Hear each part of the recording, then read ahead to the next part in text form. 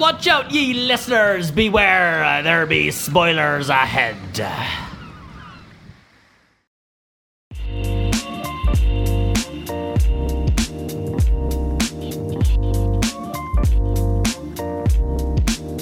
Hello and welcome to the After Credibles, the weekly movie discussion podcast where the least credible people you know discuss everything in the world of cinema. My name is Charlie Rogers, and today on the show we have Zachary Darrick and an After Credibles newcomer, Sally Spicer. Thank you both for coming on the show. Hey. As always, an absolute pleasure. Today is the first for the After Credibles. We finally get around to reviewing a suspense horror movie. Today's movie review is A Quiet Place. But first, let's do the news. My only piece of news today is pretty basic, but I thought it was a fun little factoid about the way the industry is changing.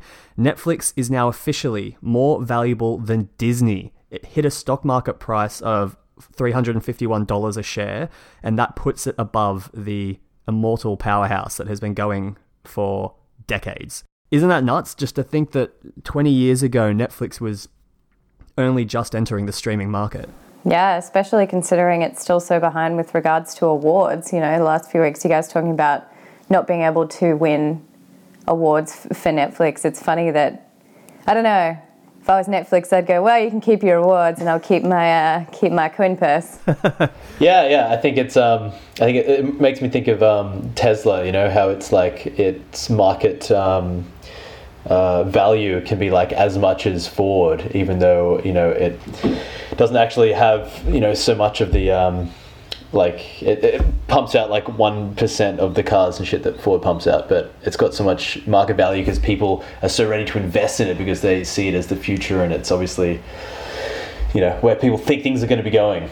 That's what it makes me think of. We're all going to be sitting on our lounge eating chips and hating ourselves forever. I look forward to the future of Netflix. You know, they never made a phrase Disney and chill in the 70 or 80 years or however long it's been around. So Cool. It's a cultural institution. What do you think about the proposition that something like Foxtel or something? I'm just trying to think. Actually, maybe Foxtel's a bad example, but one of those sort of more traditional services is going to be like the entertainment industry version of Nikon. Oh, yeah, look, Foxtel has done a good job lately. So for people listening abroad, Foxtel is like the pay TV equivalent in Australia, and it was, like many providers, famously behind the ball on keeping up with Netflix. It's not. I don't think it's going the way of Blockbuster, because unlike in other countries, pay TV has, well, Foxtel has a hell of a stranglehold on licenses for movies and intellectual properties in Australia compared to overseas, I'm pretty sure.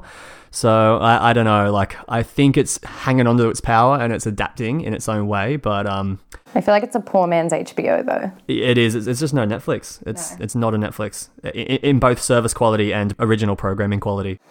Yep. No Foxtel originals. Yeah. Zach, any news? Okay, I've got an interesting one. I don't know if you guys knew about this, but I saw a trailer for this recently, and I hadn't even heard that it was in development. So for me, as far as I'm concerned, this came out of nowhere. And it looks really interesting. It's called First Man. First Man. Describe it to us. Okay, it is the story of Neil Armstrong, played by Ryan Gosling. Oh, yes. I saw a news article about it briefly, but I think I must have been half asleep. I'd already forgotten. So you saw what's the trailer like? Is it good? Yeah, well, there's a trailer out. It looks pretty good. Can't wait to hear about the desperate romantic twist that was involved in him going to the moon. Yeah. Look, it does look like, it looks like Claire Foy's been cast as his wife, and it looks like she's got a big part in it. So yeah, I don't actually know much of the personal story, but I'm sure we will learn in a very Hollywood way. Yeah, it'll be really interesting because so much of it has kind of been codified in our culture that it's. I wonder how they're going to do it that is kind of worthy of watching. I would be very, very interested as well to see, especially in the current the geopolitical climate, to see trying to beat them damn Russians and them damn Chinese to get out of space. So I think it'd be quite interesting to see sort of what the tensions were with regards to obviously the space race was such a way to exemplify that. I think that'd be quite interesting, and then comparing that to sort of where we are right now. Everyone loves a good Cold War story, don't they? Yeah, I think Ryan Gosling's going to make America great again. I think he's got my vote. Anything else, Zach? There's another. Okay, look, I had another. I think it's just the news here is that Zach doesn't keep up with cinema news. But I had another one of those experiences with this trailer that crept up on me while I was YouTubing woodworking techniques late at night, like I'm wont to do. Oh, as we do. Yeah. So a trailer came out of nowhere, and I watched it, and I was like, that looks quite interesting. Bad Times at the El Royale. Oh, and what is this one about? It's about like a weird mountaintop resort in like the 70s or something like that. I don't know, but the cast looked ridiculous. It's got Chris Hemsworth, John Hamm, Dakota Johnson, Nick Offerman, Jeff Bridges. It's going to be ridiculous. I love John Hamm, and I am on schedule to watch every one of his movies that come out this year. So, could you imagine Chris Hemsworth and John Hamm in a room together? Like, it's just offensive. It's just offensive to everyone. I'm offended that Charlie likes John Hamm. Why? Because he's someone that Charlie's clearly molded so much of his own self on, and so really you're just saying that you love yourself. Oh no. Zach, I know you've molded so much of your life on Chris Hemsworth, so I think you are. Yeah, but unlike you and John Hamm, I look nothing like Chris Hemsworth. You could be John Hamm's like body double. Oh, you know what? That is a huge compliment. Thank you, Zach. Wasn't meant as one. All right. And what's up next, Zach? What's another piece of news you got? Jesus, you're just juicing me for everything I got. All right. Well, I actually knew this one was in development, and so I've been keeping a little bit of an eye on it. But it should be coming out soon. Mortal Engines. Oh, I have seen this trailer. It looks so over the top. It looks absolutely ridiculous. But what I find interesting about it is that it's by Peter Jackson's like whole little production team. So he's a producer on it. Christian Rivers is the director, and Christian Rivers is the guy who's done like all of Peter Jackson's storyboarding ever since Christian Rivers was like the age 17. And it's written by Fran Walsh, Peter Jackson's longtime business partner. So it's like his whole little unit of people. It's their next movie. God, my friends are not that talented. Yeah. That sounds really good. Like, I love when people like Peter Jackson have these projects that they put all their effort into and get the team that they love working with. You know what I mean? Like, not as much, no compromise, no issues with unfamiliarity. And it's obviously a project, like, you look at the trailer and you think, I don't know, you'd have to be really invested into this movie to want to make it, I think, because it looks so bizarre. I thought the weirdest thing about it was that they got Andy Serkis in to do motion capture as the huge Cities on Wheels. They got to get him in somehow. That's not true. I made that up. Good one, Zach. All right, Sal, any news for you coming up? Oh, the best news. I'm so excited. So, in a day and age of reboots, every now and then we hear about, potentially there's going to be a Friends reboot or there's going to be this reboot, and then swiftly they all come out and go, I would literally rather cut off my arm than do that again. Well, Reese Witherspoon has confirmed we are getting Legally Blonde 3, and I could not be more excited. Oh my God, it's so exciting. So it's coming out in 2020 on Valentine's Day. And she said that she thinks it's really interesting in today's day and age. And she thought about remaking it when Hillary was running for prez, but we all saw how that turned out. So obviously she decided not to. And now she said she thinks that it would be interesting having Elle Woods maybe be running for Congress or even running for president, which I think would be delightful if they could maybe convince Alec Baldwin to run as her competitor. That would be classic. Wow, so you're saying that they're still on the drawing board on what will actually happen, but yes. She's on board. Yeah, so she's on board. She posted it on Twitter. And I'm so excited. I hope they actually don't address her dog, because her dog has been dead a long time and he was such an iconic part of the movie. Oh, wow, yeah. I hadn't thought about the dog. They recast him. He's fine. Yeah. Oh, well, that's incredible news. I mean, Zach, what do you think? I think that's incredible timing that you've brought this up, Sally, because that chick. You see the news. That chick yesterday, she got stabbed. What? What chick? What chick got stabbed? The chick from those movies. Reese Witherspoon. She didn't get stabbed. The actress. No, she didn't. Did she actually get stabbed? No, it was Reese with a knife. You missed my joke. I've been waiting 10 years to say that joke. When you said Reese Witherspoon, I said no, Reese with a knife. I've goddamn been sitting on that joke. I've been sitting on that joke for years, waiting for the right opportunity. I haven't heard you use that joke since you used it on me when we first met, Zach. Incredible. Thank you for that gift. We don't need a movie. I'm sated. Oh, God. It's going to take me another 5 years before I can use it in context. Oh, I'm sated. Wow. Well, thank you so much, everyone, for the news. It seems like it was really a movie announcement, or at least trailer announcement kind of news, which is good. We haven't done that yet, and it's good to keep up with all the new interesting things coming out. And in light of that, it's time to start the review for one of the more interesting movies we've probably seen this year, which is A Quiet Place.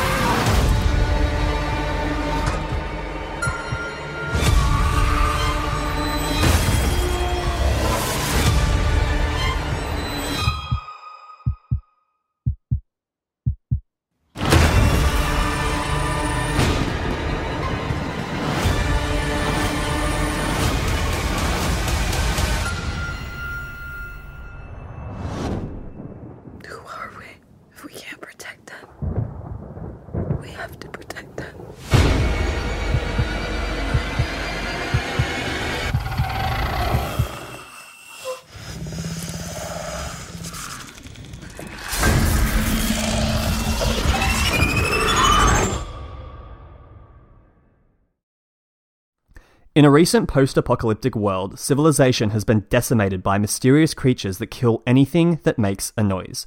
When no noises are present, the monsters are rarely seen, laying in wait to pounce on any unsuspecting sound.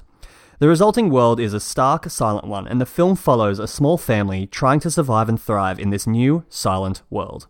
Evelyn, the family's mother, is heavily pregnant, and when not farming vegetables to eat, the father, Lee, is preparing for the eventual birth of their baby, while also trying to find a scientific solution to keep the monsters at bay. The two children, Marcus and Reagan, the latter of which is deaf, also try to navigate their lives through this silent, strange world, and together the family deal with growing up, working together, and dealing with the complexities of maintaining a cohesive family unit in the silent, post-apocalyptic world. And look, I think ever since we saw the trailer to A Quiet Place, a lot of the After Credibles team knew that they would want to watch it. I had the feeling like it wasn't ashamed to show that it had a lot of ambition and a lot of heart. And when we watched it, I was surprised. I thought it managed to do a rare thing for a film of this genre in the way that it managed to keep that ambition intact but retain a really grounded approach to the writing and the characters and even feel like a fairly clever movie. I like the premise of the monsters that attack anything that makes a sound, and I think that's fairly unique. And as far as writing goes, I think it was obvious that a lot of thought went into how to sustain a movie around this concept and flesh it out into feeling like a realistic world where every element of society would have to be changed to suit this new kind of threat. So yeah, look, I feel like it was the kind of movie that you'll chat about for a fair bit as you leave the cinema. I certainly know that Sally and I did. It's got a lot to think about, and I felt it maintained a really consistent pace, had a lot of interesting elements, and I really liked the family unit and the cohesiveness of all the actors. Yeah, look, I think if it wins any major awards, I'll happily tickle my uvula with my big toe. But that said, let me just give you some numbers here. 95% on Rotten Tomatoes and $324 million grossing at the box office on a budget of $17 million. Wow. And I think those numbers, reflect it very well. They made a hell of a film, with not a nuts amount of money spent, and it's a good watch. Yeah, look, I agree. I thought it was a really good watch.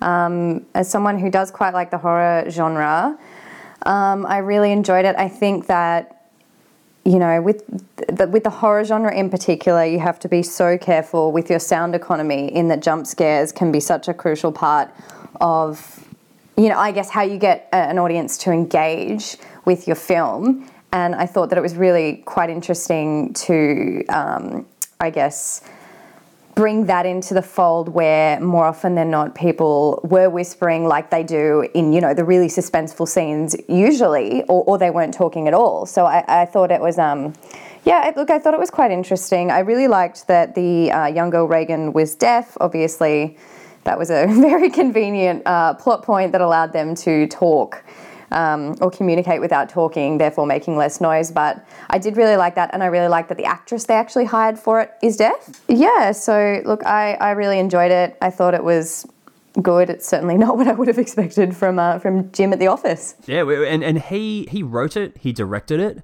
he starred in it. This is really his child, wasn't it? Oh, and can I just say I am so into the fact that John Krasinski and Emily Blunt are married in real life, because I think that actually really did improve the chemistry between them, and I felt like the desperation to keep their kids safe was actually really palpable, and it's probably a testament to them as actors, but also their chemistry, and I thought that was really cool. I feel like it felt like they had a really strong focus on family throughout this whole movie that almost, in my opinion, I felt like it was more of a family film than an actual horror film. It just seemed to focus so much on the family development, the character development, and each member of the family had their own issues relating to how they fit in with not only in the family but in the greater world that they now live in. I thought it made it a really good viewing. I feel like there were things there that everyone could kind of relate to, I think. Yeah, I felt like they could have had more backstory of the family. I would have liked to have known maybe what they were doing before the apocalypse, and obviously that's an editorial decision, but I felt like, you know, for example, at the end when Lee dies, I thought maybe if we knew more about him, that might have hit home harder, or even at the start where the kid dies. I just felt like they could have set all that up a little bit more and made us a bit more engaged with the family. I kind of like how we didn't know so much about a certain amount of things. You know, I kind of like that because in a way it proved to me that, you know, you don't have to know everything about this world or these people for you to be sort of invested in this little snippet of their sort of like life, in this little storyline that you're getting shown. Like, you know, when I started thinking about it afterwards, I had so many questions about the aliens, you know, like, you know, why aren't they just sitting in the waterfall thrashing around until infinity? You know, like, I had so many questions about the actual logistics of how this sort of like, you know, how the world went to shit and how, you know, but you know what? I didn't need any of those questions answered just to enjoy the film. Personally, I mean, there's no doubt that, especially, see, Nick, one of the other After Credibles, and I really loved our zombie movies for a while, and there is a balance about what you don't say and how that can say more than explaining everything straight up. And I think they did a fairly good job personally. I found myself relating a lot to the characters, not by what they may have been before, but how they dealt with adversity throughout the movie. And now especially Lee, the father. I thought Lee, he seemed to be that kind of guy who...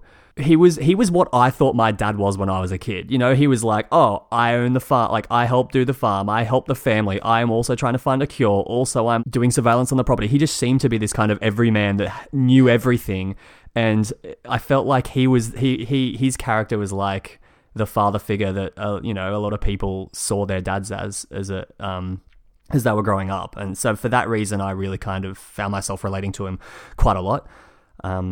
It hurt me that he sacrificed himself, but I think that kind of probably rounded out the movie quite well.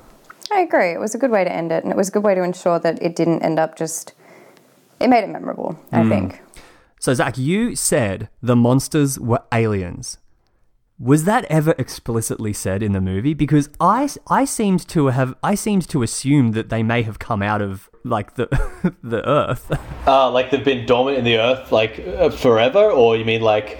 Some sort of hollow Earth kind of thing where they just pop out of the ground and they can't see because they're used to being underground, and all of a sudden they're you know, like Tremors, perhaps. Yeah, well, they had some elements of humanoid in their form. So, you know, maybe it's, you know, some kind of virus experiment that went wrong, you know. But I'm pretty sure it was aliens. Nice. I wouldn't be surprised. They didn't. Yeah, I like that they didn't ever say it, and they had one of my favourite tropes, which is the, you know, the tried and true newspaper of, you know, who are these people? What do they want? And you see the progression of the press freaking out, and that paints you a picture, which I know is really, really cliche, but I think it's quite funny and quite enjoyable. So I liked that he had all of those by his workstation while he was trying to figure out how to beat them. He just had all these. Yeah, and it's like as the headlines are going through, it's like day 12 or something, and it's like it's noise as the headline or something. Yes, that's right. Yeah, it is a great way to tell the story. I love the newspaper trope. It's great. Also, what is Kim Kardashian wearing today? Yeah. Could you imagine if it were actually happening? It would be like Trump says this.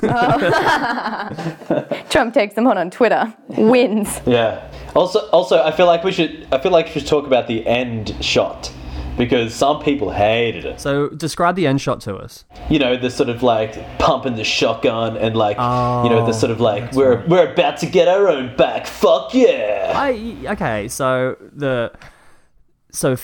mean, in case people don't remember, because I didn't remember until you said that, they're at their very end trying to kill the monster that's going to attack them. And they figure out the way to kill it. They shoot it in the face after it's been basically incapacitated to finish it off, and the shotgun prompts more of them to come at them, and then they end the movie with an open-ended, like, yeah, exactly, like empowered, pull the shotgun and ready to go. And I thought that was pretty good. It was like come get some. I thought that was a good way to express how they're going to move forward from here. I would pay a lot of money to watch Emily Blunt fuck shit up. Oh, it's called Edge of Tomorrow. One thing that really, really bothered me, they, like in, you know, aforementioned papers, they had bombs don't work, blah, blah don't work, and yet somehow someone accidentally figures out that a cochlear implant kills them, but the government couldn't before humanity was ostensibly wiped out. Come on, guys. Shitty plot hole. Yeah. I object. Possible. Yeah, I know exactly what you mean. But my way of reasoning it is sometimes society just collapses way earlier than perhaps a cure or a way to kill a monster can be found. I guess that's my assumption on it all. Yeah. See, that's what I was talking about with sort of like I like that they didn't have to explain some things. Like that is another obvious gaping potential hole. But I like that they just didn't fucking bother trying to explain it. They were just like, look, this is how it is. Yeah, and I like that we've come out of this movie and come into this review, even though it was quite a few weeks ago that we all saw it, coming in and chatting about all those juicy unknowns that make a good horror film, that make a good post-apocalyptic film. We don't know what happened here or there, or how could we have done things differently. I think that's what makes... I think a movie has done a great job at world building when we come out of the cinema and do that kind of stuff. I'm sure if it makes enough money, we'll get a prequel in 5 years. I do have news on that front. Sequel is in the pipeline. Oh, really? Okay. Very good. Yes, officially. I don't know where the fuck they're going to go with that, but... Yeah. Oh, wow. Maybe the 28 weeks later route. Although that's something worth talking about, actually. What I liked about the way this movie was made was that it isn't a traditional, like, obviously there are non-traditional parts to this movie. It has not much sound, no music, more or less, and they do different things regarding the monster, I think, compared to a lot of other classic kind of monster movies you watch, or monster horror movies. One thing I thought was really clever about it was, again, I'll talk about the world building. It's really a movie not about the monster destroying society or them just trying to kill the monster. The movie is really focused on how do you rebuild society, or essentially live and let live. Like, a part of, like, it's almost like it's an afterthought that he tends to, when he can, trying to figure out how to kill the monster. And it's always there, but it's always lingering. It's never a real active part of the movie until it kind of accidentally happens towards the end. And I like that element to it. It's about how do you rebuild a society? How does a family unit fit in? How can you live as far as we are understanding a normal life? Have a baby. and have a baby. Yeah, all those things have obviously been thought about really extensively, and I think they did it in a really realistic way. Yeah, I have to agree. I like that they were able to immerse us in this like little corner of the world, this little farm valley. It was sort of fleshed out so well that I think that's part of the reason that we didn't need these sort of explanations about exactly, how come these things have not been going nuts every time the wind whistles through the trees. We were so immersed in the practicalities of how these people have been trying to live with the situation. I think a good visual representative of that is the red lights. The lights that turn on as a visual alarm, because obviously they couldn't use an actual alarm. That was not explained once. It was just, you just saw that that's what it was and that's how it worked, and you're like, well, of course that's how it would work. But they didn't need to be like, well, little kids, look, when it goes red, you gotta run inside. Yeah. I just liked it was fleshed out enough with these little actual practicality things that I didn't give a fuck about. The obvious questions that could have been answered. Yeah, very cool. Well, I guess we differ on that one.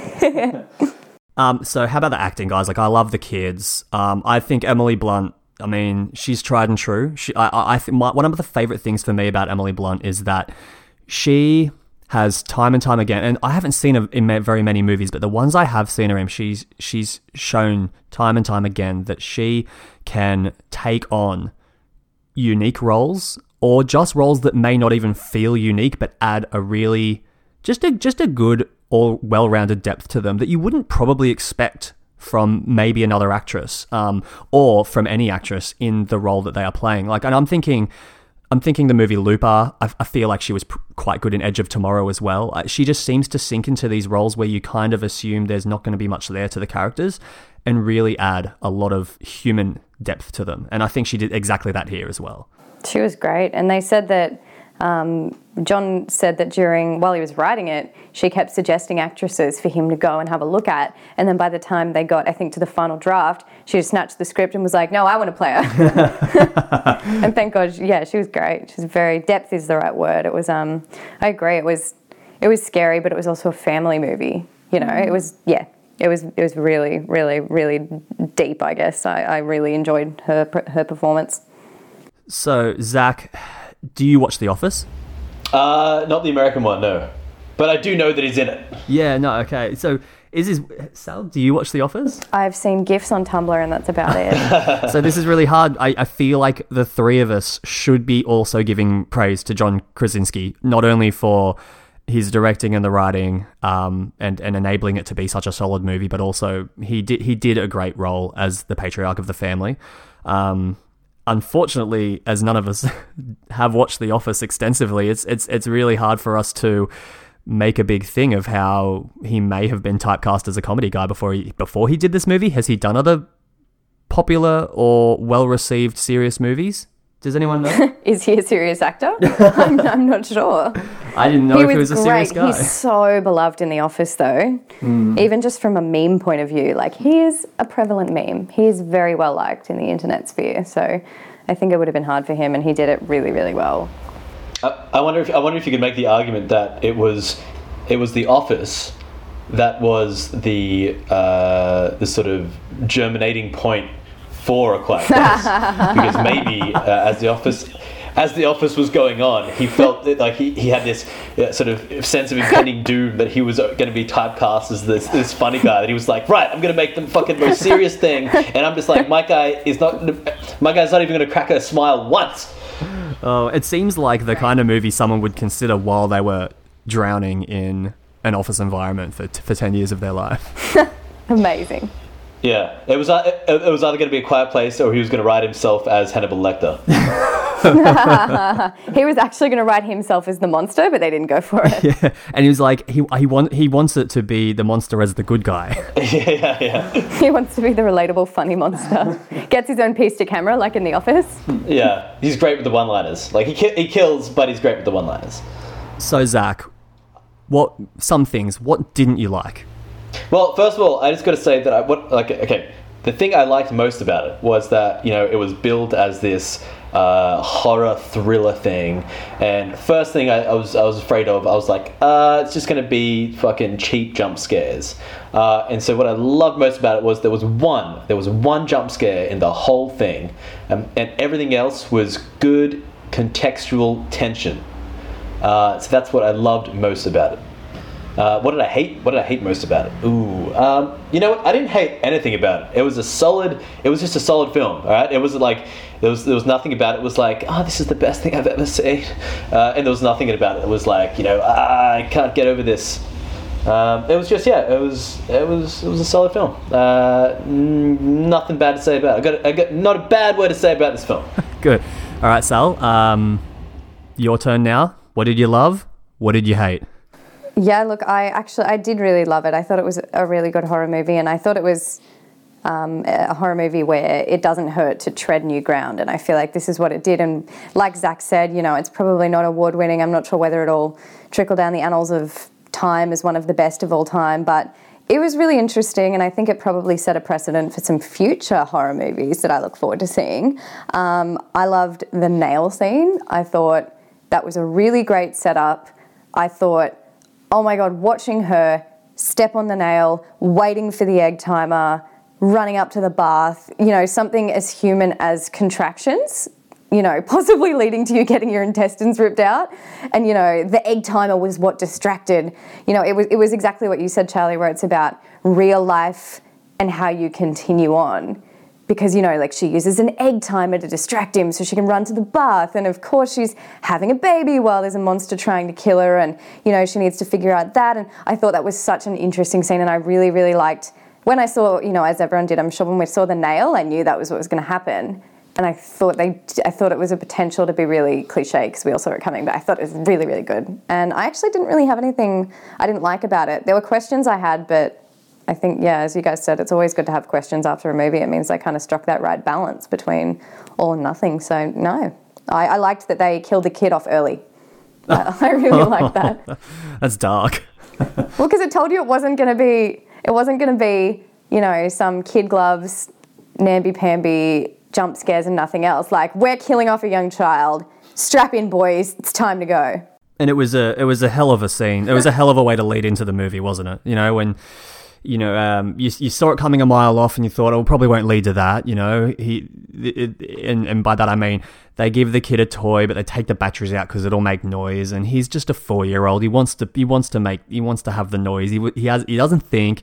He gets the batteries, and you just think it won't lead to. Yeah, surely it won't lead to him just being killed, right? And within 5, this is in the first 5 minutes of the movie, and I mean, what a way to go. What a way to lead into the opening title, to have him basically just swept into nothingness by this crazed monster that you don't even see a bit of as the scene plays out in front of the entire family. It's wow.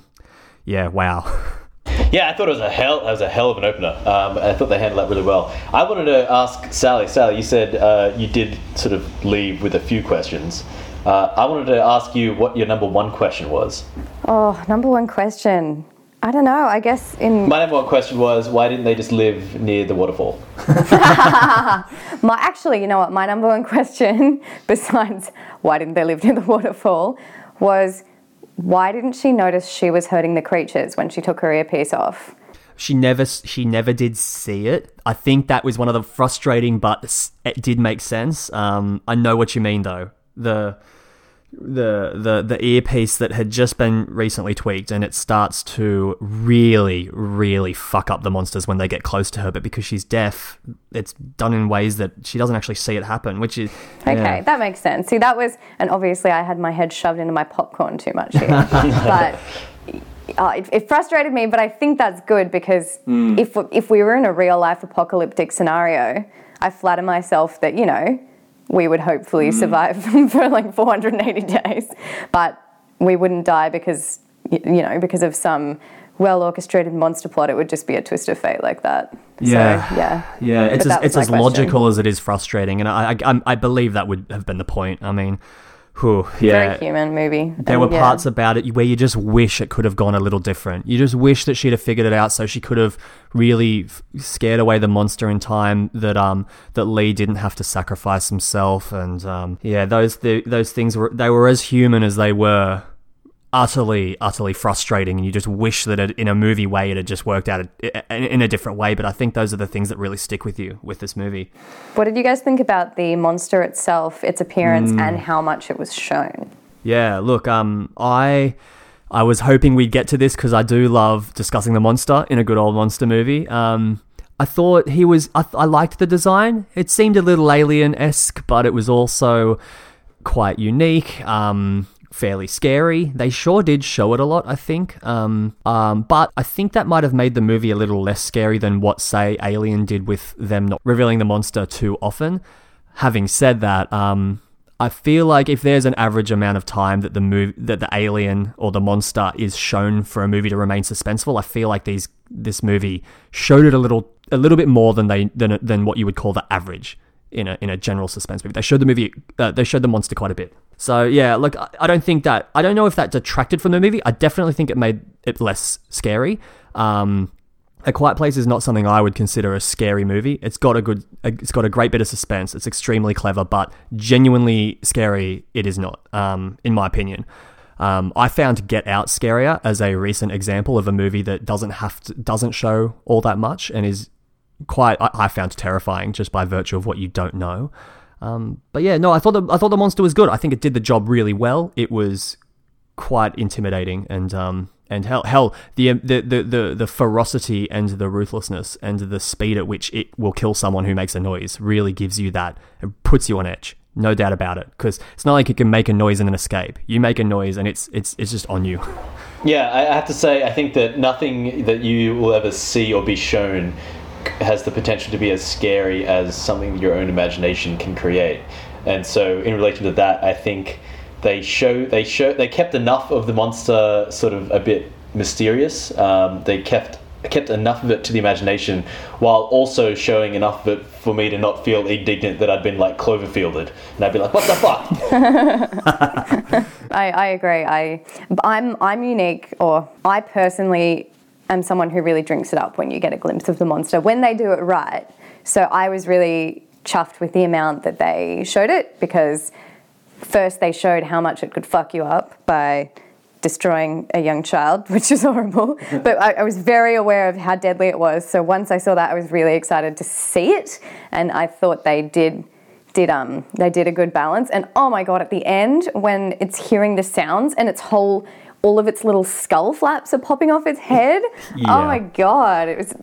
I was delightfully disgusted. It was a hell of a reveal, I think. A way to really crescendo everything that the monster is and see it in those unnatural ways it was really something.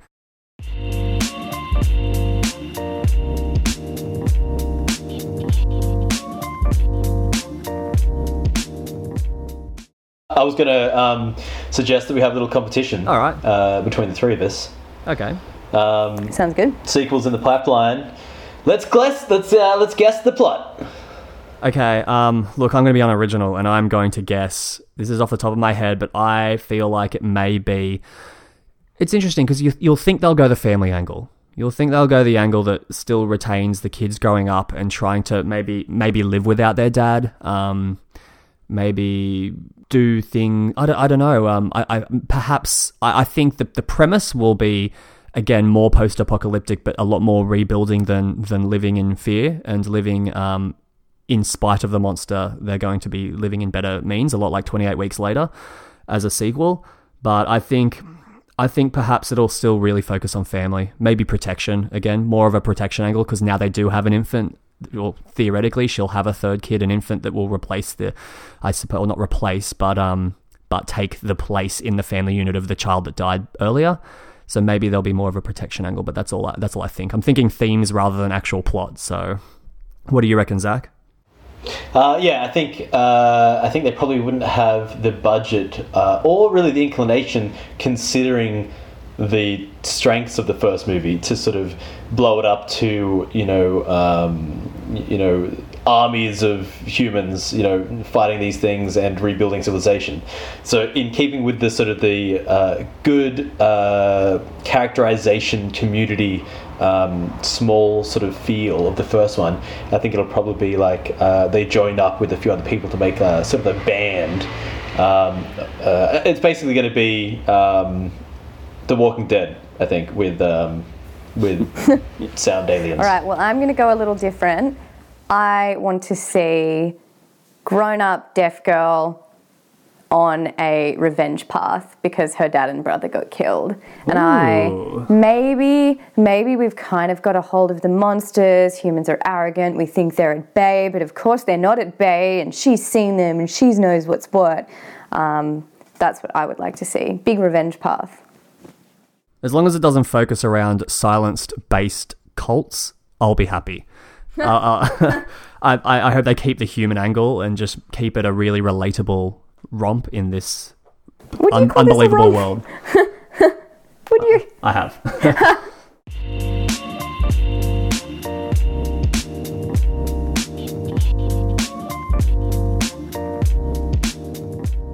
So, Sally, how did you think the sound element worked with the movie? The lack of noise, the lack of music, it really sets the tone for how the movie has to be, I think. Yeah, I thought that was great. And as you actually pointed out when we were in the cinema, which I didn't notice, but the non-diegetic music, so all the sounds that were playing, potentially the soundtrack, that all stopped when you were going from the point of view of Reagan, the young deaf daughter, which I thought was really interesting. And I think there were a lot of nuances that we probably didn't even realise, and it would probably take watching it a couple more times to realise that I felt like this wasn't one where you were on the edge of your seat, but it probably pushed us forward a little bit, and then you sort of got to the edge of your seat and you were like, oh, how did I get here? What a coincidence. So I thought it was quite a good manipulation of the absence of sound, whereas, other movies are generally trying to manipulate the presence of it for a jump scare. So yeah, I just thought it was really different and interesting, and I'm sure we'll get a lot of good movies that are going to credit this as some kind of contributing factor, which I think will be really cool. Yeah, and also I'm just always down for the awkwardness of trying to chew my popcorn in a silent cinema for 2 hours. Oh, yeah, we showed up with dinner and popcorn in this movie, and we sat down and instantly the entire cinema was silent. The entire movie was silent, and we were loudly chewing like chicken burgers and veggie burgers and popcorn. My sincerest apologies to everyone who was in the cinema. Yeah. So we're following in the after credibles tradition of pissing everyone off in the cinemas through noise. Yeah. All right, I've got some final thoughts. Check it, yo. I think Mark Foster, who was the guy who directed World War Z, would have every reason to watch A Quiet Place and just cry into a pillow. Because I think that film managed to achieve a better film than World War Z with like one trillionth of the budget. Absolutely. Yeah, good. It was like, we got a small family and the daily challenges they face versus like CGI human pyramid in Jerusalem. Absolutely. Come on, human pyramid. That's always a good time. Now we're closing up. How about we get some ratings down? Zach, on a scale of bad to good, bad being non-credible, average being moderately credible, and highest rating being incredible, how would you rate A Quiet Place? I think it was moderately credible. Oh, all right. And could you quietly tell us why? Yeah, look, I think it's somewhere between. Okay, it's not incredible. It's not even close to incredible, but it's well above average and good. I think it's very competently made, solid film. If this was my first outing as director, man, I would be so happy with myself. I think you need a new rating system, first off, because I don't think 3 is enough. Yeah, what the fuck? It sucks. I said this last episode, Roger Ebert doesn't give 7 thumbs up. He gives 2 thumbs up. You are not Roger Ebert, and we are not talking in digits. We are not constrained by our human limbs in this system. So how many digits do you give it, Sally? I would probably give it like 7 digits, or I would give it a moderately credible. Oh. I thought it was a good mix of human soul and narrative interwoven with scary monsters that made me jump a little bit, and I liked that. And fucking shout out to them for fitting a childbirth in there. Jesus, if that's not scary enough. Yep, no, I liked it. Thumbs down on your review system though. Go look at it. All right, so despite our review system getting a non-credible, look, I was going to be giving this a moderately credible, but the discussion that we had about this movie and the things that I had to write in spite of my moderately credible really showed that I don't think it's a fair review. I would give it a lower side of incredible. Ooh. It's just a really solid movie. It does have its problems, namely for me being that it wasn't actually scary, but it was clever. It was crafted with love. It was honestly, it was wholesome. The depth of the family drama was really wholesome. And it made for a good monster movie as well. I'll give it an incredible. All right, good one. Like to note that you used low side of incredible. Yeah. Well, it's not going to expanding your scale. I can't believe you didn't find it scary. That's ridiculous. It wasn't until 2 hours after I left the cinema that my asshole relaxed. Was that because of all the chili you ate? Yeah. I think the two things to me that made it less scary was you saw the monster too much, which I did discuss, but I think the other problem was the monster just kills you so quickly and efficiently that there's not actually that much suffering to have in spite of the scary monster. You know, sometimes the fear of being caught is just as scary as actually being caught. And when you know that when you get caught, you'll just instantly die, it's almost beyond it's almost without suffering. So you don't fear instant death? Yeah, I don't know. If he locked you in a cave and peeled your skin off. Wait, so like there's like the alien in Alien, like you get impregnated and like you're in intense pain, it bursts out your chest, and all the while you're stuck to a goo of like an alien hive. Like that's a horrific way to go. Whereas with this, you make a noise, you hear rustling in the bushes, and woof, you're gone. A giant praying mantis lopping off your head, not that scary according to Charlie Rogers. No. That's fair. Mate, I'd be... Yeah. So if it ate you alive, but its mouth was the size of a cockroach's mouth, you would be terrified. Could they fly? They couldn't fly, could they? I don't think so, no. I don't think so. Okay. Look, yeah, so, hey, wasn't scary, but still a very solid movie, and the reason I would give it an incredible over moderately credible is that my gauge at the moment is if I want to see it again after a month, I'll call it an incredible generally, and I'd be keen to rewatch this movie after our chat about it. It's got me psyched up for it again. Great. All right, well, that's all we have time for today. Thank you for listening to The After Credibles, your least credible movie podcast. Thanks to our presenters, Sally Spicer and Zach Darrick.